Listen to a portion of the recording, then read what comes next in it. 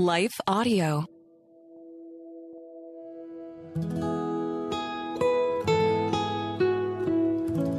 Hello and welcome to the Capital Ministries podcast. At Capital Ministries, our mission is to make disciples of Jesus Christ in the political arena throughout the world, and we do this through weekly, in-depth discipleship Bible studies. I'm Frank Sontag, and I look forward to sharing these Bible studies written by my friend Ralph Drollinger. As president and founder of Capital Ministries, Ralph is teaching the same study to 3 different groups in D.C. this week. He holds a House Members Bible Study, a Senate Members Bible Study, and a Zoom study with former White House cabinet members. Many years ago, I attended a conference where the speaker boldly pronounced, "You only need to read the book of Mark." In his sermon, he was attempting to dumb down the authority of the remainder of the New Testament. Is his view a correct one? In this study, let us examine what the Scriptures say about this very important matter. Before we get started, let us hear a word from our sponsor. This Capital Ministries Bible study from President and founder Ralph Drollinger is entitled, "Is the Entire New Testament Inspired by God?" Many years ago, I attended a conference where the speaker boldly pronounced, "You only need to read the book of Mark." In his sermon, he was attempting to dumb down the authority of the remainder of the New Testament. Is his view a correct one? Are only Jesus' words worth reading? Should those who were followers of Christ mind only his words spoken while he was in his physical body? What about the other writers who authored the books of the New Testament? Are their books inspired and authoritative? In this study, let us examine what the Scriptures say about this very important matter. Many are those in the capital who call themselves Christians or followers of Jesus who hold to this theologically liberal position. What they mean by being a follower of Jesus might not be how the Scriptures define a true Christian. Our introduction. This question can be answered in several ways by the use of Scripture and the testimony of church history, as we will see. Keep in mind that the outcome of this study is extremely important relative to our formation of convictions regarding the Bible. In other words, the person who sides with the idea that only Jesus' words need be studied need not interest himself in the writings of the apostles and all that they instruct about the Christian life. Often what Jesus mentions, the apostles spell out in detail. This includes matters such as the believer's active commitment to a Bible-teaching local church, steadfastness toward missions, evangelism, and discipleship, and growing in knowledge and understanding of the Word, among other important issues. Accordingly, the purpose of our time together in God's Word in this study is to build our passion regarding the inspiration and authority of the whole of the New Testament's 27 books. Holding to or rejecting the conviction that the New Testament is inspired will drastically impact your life. When Paul said to the Ephesian elders whom he had ministered to for over 3 years, "I did not shrink from declaring to you the whole purpose of God," Acts 20:27, he knew how spiritually thwarting and damaging it was to starve a believer from the spiritual food they so desperately need from the Bible. Every Christian needs a consistent diet of Scripture. We need to know what the Word of God says regarding creation, justification, sanctification, and glorification. This is why the primary role of any pastor is to teach, and teach the Word of God. Cross-reference Ephesians 4:11. As you study the description of the priority of the pastor-teacher's job, throughout the Scriptures there is clearly an emphasis on Bible instruction. If the whole of the New Testament is to be taken as the authoritative, infallible, inerrant, plenarily inspired oracle of God, in addition to the Old Testament, then it would follow that the writers whom God spoke through would testify to their being used in that way. They did. The following are several such examples. A. The Apostle Paul. If anyone thinks he is a prophet or spiritual, let him recognize that the things which I write to you are the Lord's commandment. 1 Corinthians 14:37, cross-reference 1 Corinthians 2:13, 16, 2 Corinthians 2:17. B. The Apostle John. The revelation of Jesus Christ, which God gave him to show to his bondservants the things which must soon take place, and he sent and communicated it by his angel to his bondservant John, who testified to the word of God and to the testimony of Jesus Christ, even to all that he saw. Revelation 1, verses 1 through 2, cross-reference Revelation 1, 10 through 11, 21, 5, 22, 6, 22, 18, and 19. C. The Apostle Peter. These things which now have been announced to you through those who preach the gospel to you by the Holy Spirit sent from heaven, things into which angels long to look. 1 Peter 1, 12b. D. Jesus, not in question but included. He who rejects me and does not receive my sayings has one who judges him. The word I spoke is what will judge him at the last day. John 12:48. E. Peter testifies of Paul. And regard the patience of our Lord as salvation, just as also our beloved brother Paul, according to the wisdom given him, wrote to you, as also in all his letters, speaking in them of these things, in which are some things hard to understand, which the untaught and unstable distort, as they do also the rest of the Scriptures to their own destruction. 2 Peter 3, 15 through 16. F. Paul testifies of Peter. For this reason we also constantly thank God that when you received the word of God which you heard from us, you accepted it not as the word of men, but for what it really is, the word of God, which also performs its work in you who believe. 1 Thessalonians 2:13. G. Jude testifies of the apostles. But you, beloved, ought to remember the words that were spoken beforehand by the apostles of our Lord Jesus Christ, that they were saying to you, in the last time there will be mockers, following after their own ungodly lusts. Jude 17 through 18. In a broader sense, both Paul and Peter attest to the total inspiration of Scripture in their letters. The following are some of the passages. All Scripture is inspired by God and profitable for teaching, for reproof, for correction, for training in righteousness. 2 Timothy 3:16. It is worth noting that liberal theologians interpret this important passage incorrectly. Misquoting Scripture, they teach all Scripture inspired by God is, which leaves open the possibility that some Scripture is not inspired by God, implying that it is incumbent upon man to figure out what is and what is not. However, similarly constructed passages in the Greek New Testament, Romans 7:12, 2 Corinthians 10:10, 1 Timothy 1:15, 2:2, 4:4, and Hebrews 4:12, indicate very convincingly that, from a grammatical perspective, such a translation is impossible. All Scripture is inspired is the proper translation. Peter adds, but know this first of all, that no prophecy of Scripture is a matter of one's own interpretation, for no prophecy was ever made by an act of human will, but men moved by the Holy Spirit spoke from God. 2 Peter 1, verses 20 through 21. What inspiration really means? 1. It does not mean that the writers were inspired. Specifically, it's not the writers, it's the Scriptures that are given by inspiration of God. It is all Scripture, graphe, that is inspired, theopneustos, or God-breathed. When speaking and scripting apart from the penning of Scripture, the writers of the New Testament were human and subject to fallibility and inaccuracy. 2. God worked in unison with the writer's mind. Sometimes God dictated through them, Jeremiah 1:9b, Behold, I have put my words in your mouth. But most often, he utilized the personality of his prophet or apostle.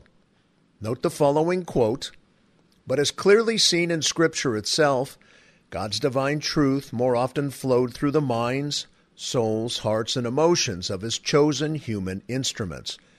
Yet by whatever means, God divinely superintended the accurate recording of his divinely breathed truth by his divinely chosen men. In a supernatural way, He has provided His divine word in human words that any person, even a child, can be led by His Holy Spirit to understand sufficiently to be saved. And 3, only the original Autographa were inspired.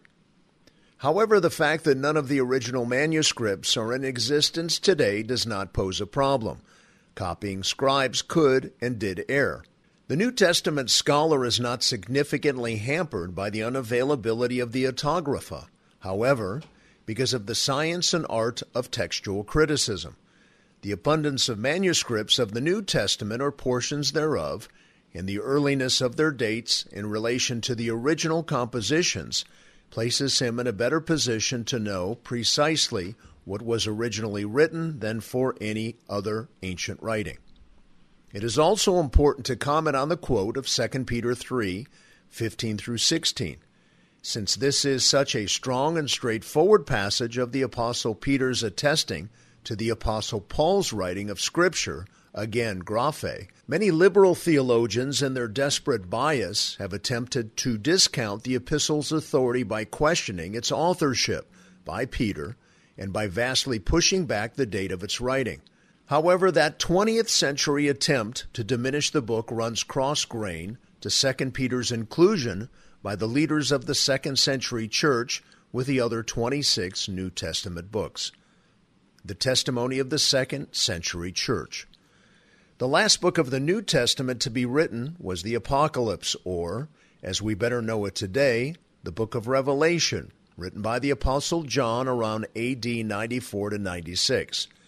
Thus the era of the first century church came to a close, and the writing of the New Testament was completed. Many of the New Testament books were known as encyclicals, meaning they were intended for more than one audience to read. Soon all 27 books would become encyclicals as the various papyrus manuscripts that contained the New Testament books were passed around and recopied as they circulated from church to church during this period. Importantly, they were immediately viewed as authoritative because, in addition to Christ's words, the apostles had always been seen as Christ's representatives, having been appointed by Him. The 2nd century church never had any reason to doubt that the apostles were Christ's spokesmen after the ascension and the day of Pentecost. Accordingly, their writings, given their own testimonies about their writings as previously seen, were henceforth viewed and accepted as authoritative. There was never any doubt. This fact is further and convincingly witnessed in that the apostles' writings contained commands in them to be read in the church services. The early church patterned their services after those of the Jewish synagogues, where the reading of Scripture was preeminent. The internal demand by the apostles to have their writings read alongside of Scripture communicated a huge message relative to what we're studying. The apostles were saying that their writings were equally Scripture. Note the following passages.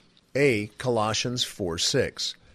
When this letter is read among you, have it also read in the church of the Laodiceans, and, for your part, read my letter that is coming from Laodicea, Ephesus. B. 1 Thessalonians 5:27. I adjure you by the Lord to have this letter read to all the brethren. And C. Revelation 1:3. Blessed is he who reads and those who hear the words of the prophecy, and heed the things which are written in it, for the time is near. 1 Thessalonians 5:27 needs elaboration. The Greek word for adjure, enarchizo, means to put under an oath. This very strong language is indicative of Paul's intent. Paul put the church at Thessalonica under oath by God to read his letter to them and in the main service. It stands to reason, if you were commanded by God to write Scripture, you would possess a similarly authoritative vocabulary. The fact that all of these verses explicitly say to read the apostolic writings in the church services is akin to placing them on par with Old Testament Scripture.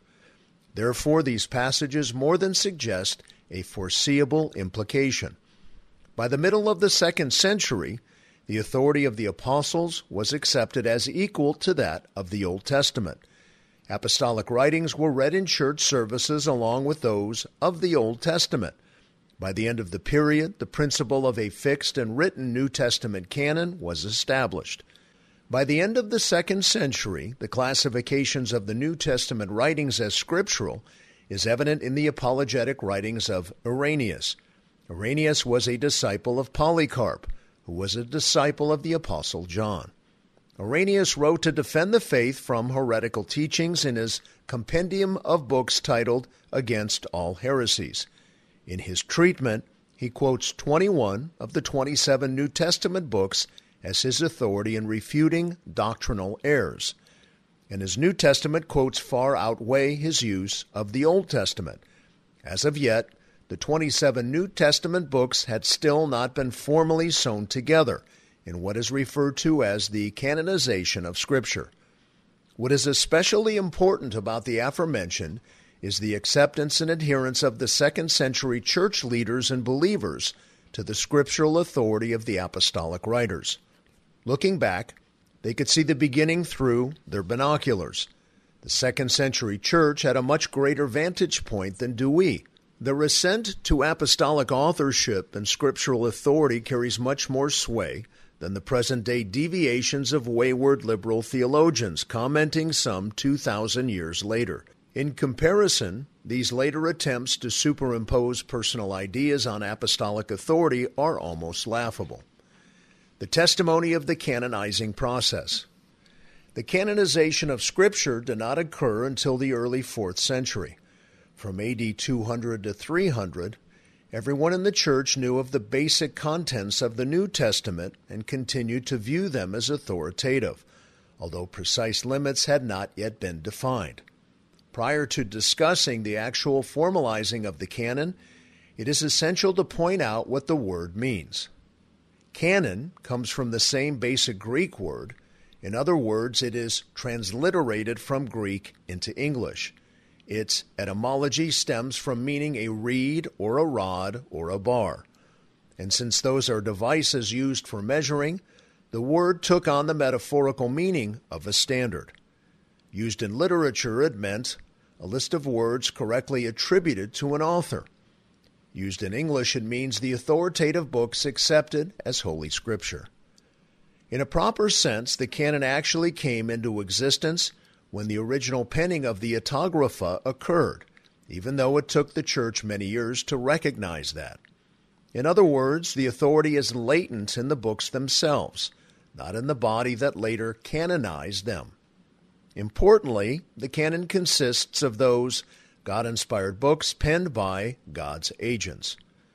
Although much more could be said historically about the authenticating events that led up to the official recognition of the canon of the New Testament and more of the authenticating aspects of the 3rd century, for the sake of brevity, we will cut to the chase. Diocletian was the Roman emperor during the turn of the 4th century. He was a vicious man who ordered all religious books to be burned in his attempt to have everyone worship him as God. The risk in hiding a copy of Scripture was personal death. One person who lived through the ordeal was Eusebius of Caesarea, AD 270 to 340. He was a respected church leader and historian and spent a great amount of time and attention to the canon. The future of the Scriptures was at stake. In his book, Church History, he speaks much about the subject of the canon. In 313, Constantine conquered the Roman Empire and declared Christianity as a legal religion. Soon thereafter, he commissioned Eusebius to make 50 copies of the New Testament for him. Eusebius's following through led to the actual sewing together of the books of the New Testament. Until this time, the New Testament existed in various codices, and the criteria for determining which books would be in the canon had not been solidified. Eusebius may be credited with achieving that amongst the church leaders. Athanasius then completed Eusebius's work. Therein the extent of the New Testament was codified and ratified by the Church Council of Laodicea in AD 365. The pronouncement of this gathering read, "Psalms composed by private men must not be read in the church, nor books not admitted into the canon, but only the canonical books of the New and Old Testaments." Following this gathering was further ratification by church leaders throughout the world, and in 2 subsequent church leader councils, the canon was further verified and ratified. These councils were the Council of Hippo in AD 393 and the Council of Carthage in AD 397. In this latter council, Augustine said, "It is decreed that nothing except the canonical scriptures be read in the church under the name of divine scripture, of the New Testament, the 4 Gospels, Acts, 13 epistles of St. Paul, the epistle of the same to the Hebrews, Peter 2, John 3, James, Jude, and Apocalypse." States Westcott, general accord with this decision was evidenced in the practice of all the churches from that point on. The New Testament was now canonized. The latently authoritative writings had been recognized as such, collected, and bound. The Church had assented unanimously, recognizing them for what they had always been from their point of origin, God's oracles. Our summary. To say that only the words of Jesus in the book of Mark are worth reading is to starkly and blindly obliterate the testimony of the New Testament writers, the testimony of the 3rd century church, and the testimony of the canonizing process. It is to commit intellectual sin, to side with liberal theologians, and it will surely lead to an immature Christianity, if not heresy, in your own life. This spiritual immaturity is clearly seen in Markan adherents. They are characterized by thwarted personal growth in Christ and all that he expected of his called out ones in terms of a high view of the local church, evangelism, discipleship, missions, stewardship, and the like. One can certainly question if those who follow a Mark-only theology are truly Christians or saved, for they have gone so far as to redefine who Jesus Christ is. Theirs is not the Jesus of the whole of Scripture. Are the Christian leaders you follow, including the pastor of your local church, in compliance with Paul's conviction? Acts 20:27 states, "For I did not shrink from declaring to you the whole purpose of God." Friends, I encourage you to find more studies like this one on the Capital Ministries website, which is capmin.org. There you can also learn about in-depth weekly discipleship Bible studies taking place in capitals throughout our nation and around the world. You may be called to lead such studies with public servants in your community. Thanks to the team at Life Audio for their partnership with us on the podcast. Here at lifeaudio.com, you will also find more faith-centered podcasts. This concludes our Bible study for this week. May God bless you deeply. Thank you for all you do in our great country and on the Hill. This is Frank Sontag.